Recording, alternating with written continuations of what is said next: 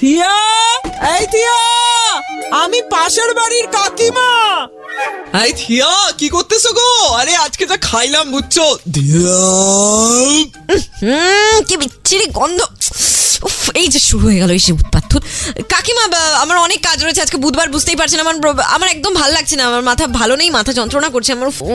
মানে এখন একদম ভালো লাগছে না আমার। চলুন গান শুনি, ভালো গান শুনি। আপনি বাড়ি চলুন, আমি আসছি। আরে থিয়া, এটা দারুণ জিনিস তোমার সঙ্গে ভাগ করতে আসলাম। ওটাকে শেয়ার করতে আসলাম বলা হয়। বলুন কি না বললে তো আপনি শুনবেনই না, বলুন তো তাড়াতাড়ি বলুন। আরে চিংড়ি শুটকি গো, চিংড়ি মাছ, মানে চিংড়ি শুটকি খাও তো? আমি খাই, কিন্তু ভালোইবাসি, কিন্তু সবাই ভালোবাসে না কাকিমা। আরে একটা দারুণ রেসিপি বলতেছি, যেটা শুনে সবাই শুটকি মাছ ভাল লাগবে সবারই। আরে এখন তো এঁচড় বেরিয়েছে, নতুন নতুন বেরোচ্ছে আস্তে আস্তে।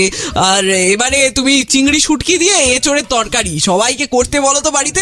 কি খাইতে লাগবে, আজকে করছি গো। ও, ওই জন্যই আপনার বাড়ি থেকে আজকে এত সুন্দর সুন্দর গন্ধ বেরোচ্ছিল রান্নার। আমি যখন এই সকালবেলা অফিস আসছিলাম তখনই আমি বুঝতে পারছিলাম। হ্যাঁ ঠিক বলছো একদম। ও চাইটা পুইটে খাইছি পুরা। এই তো খায় দায় উঠে আসলাম চা খাবো বলে তোমার সঙ্গে একসঙ্গে। চলো তো আমাকে একটু চা খাওয়াবা থিয়া। চা কেন? আপনাকে আমি অনেক কিছু খাওয়াচ্ছি, চলুন না বাইরে চলুন, তারপরে দেখাচ্ছি মজা। এই আমি বাইরে গেলাম।